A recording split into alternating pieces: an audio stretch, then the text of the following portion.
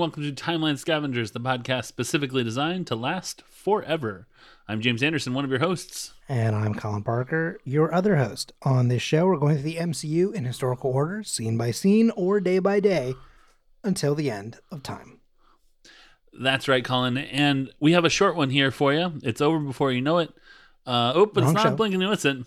So we are watching Daredevil, Season 3, Episode 9, once again. And you're going to start at 4 minutes and 52 seconds and end at 5 minutes and 10 seconds. 18 seconds seems like a longer time than it actually took. Here's what happens. Maggie, no longer in her habit, and Jack make out in a kitchen. That's it. That's all that happens. Mm-hmm. We are led to believe that the MCU Wiki separates the making out here and the conception of Matt Murdock as separate times, though that's just speculation, obviously. There's a whole why that date thing, and I don't know when to put it because it relies on a lot of stuff that happens like in the 2000s. But needless to say, based on how old Matt Murdock is, how long she's been a nun, how long before she became a nun she met Jack Murdock, all of that puts us where we are. I don't remember what I don't know if I have a date on this one yet. I need to go through and do that. I don't.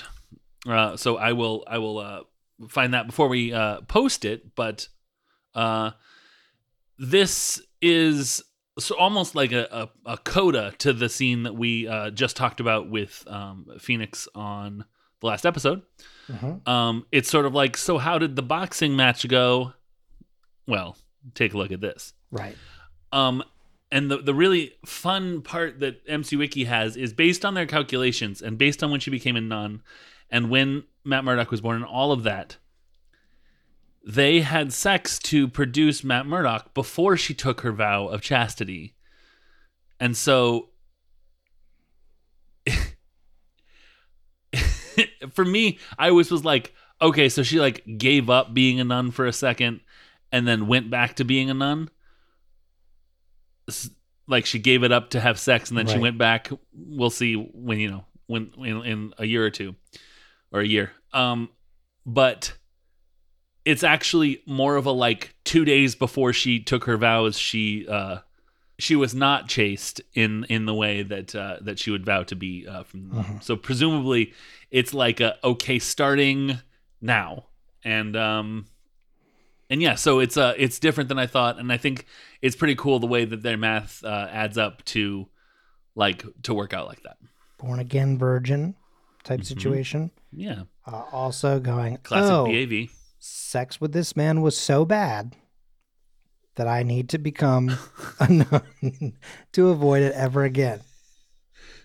Oof. Yeah. It's a sweet scene. It's, just sort of some kissing. A little bit of kissing in the kitchen. Yeah, sure. You know that song, Someone's in the Kitchen with Dinah? You know that song? You think it's about that? They're like making out, right? Someone's in the kitchen like making out with or like having sex with Dinah? I was going to say, I think it might be technically the latter. Because they're strumming on the old banjo. Hang on, let's find out here. But meaning of lyrics to Someone's in the Kitchen with Dinah. Someone's in the kitchen, I know. Someone's in the kitchen with Dinah. In addition to the original verse, there's also one about someone making love to Dinah in the kitchen. Yeah. You'd think it would be in the Dinah-ing room. So I found it. Okay. Tell me, Dinah, what's all that doodling? Dinah, I hear you noodling. Oh. Then there's some scat in there, which is interesting. Yeah. Then wonder who it could be. No, do dee dee bo ba da ra da da da ra dee, and then it continues on like that. So I'm not sure what that part is. Then wonder who it could be. Who's taking her from me? Go home, go home, go home. If that banjo keeps a ringing, Southland I'm winging, swinging my way back home. Humming soft and low, come out of the kitchen, get away from the old banjo. I'm assuming maybe it's like just some music playing to hide the. Okay, because here's the original verse, by the way. This is the first thing, which is seems to be that I hear music coming through the kitchen door. I hear Dinah washing china, but I've never heard this song before. Someone's in the kitchen with Dinah. Okay, then Dinah didn't make no pudding, didn't make the apple pie because she's pitching the kitchen with the apple of her eye. Ooh, steamy, yeah. So anyway, there you go. That is for sure. So, thank you. They, just like how people put on a TV. Yeah. To hide out sounds or whatever. Yeah. She just puts on music to be like, oh, people will just think I'm washing dishes, and instead she's just doing it. Yeah, that's the thing. Yeah, noodling and doodling. The one thing that I did notice in this scene is that there are 2 tickets on the refrigerator, and I was really interested to see what they were for. They were for Butler versus Clark at some sort of convention center. Now, Butler is a university in Indiana. I couldn't find Clark University, which doesn't mean that it doesn't exist. It was too blurry to see anything else on the thing. I just think it's interesting. Like, did he have like college basketball tickets? That would make sense. Mm-hmm. Or it'd be fun if it was her, like she had college basketball tickets. That's kind of fun too. Because she likes to go to sporting events, as we saw last time. It's not potentially boxers. See, then that's what and it could be fictional boxers too. Right. That could be it too. Right. But that was all that I saw. There was, there were some cereals up top on the refrigerator. Sure. Okay. They looked like 80s cereal. There was like, corn flakes or whatever. So that's pretty much it. That's pretty funny considering. Do you know what cornflakes were invented for? Oh yeah, for sure. Yeah. To keep people from Yeah.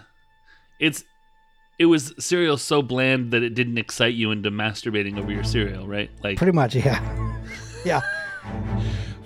So but that's all that I have for this. It's sort of like, and then they were together and, et cetera, et cetera. Mm-hmm. So if you want to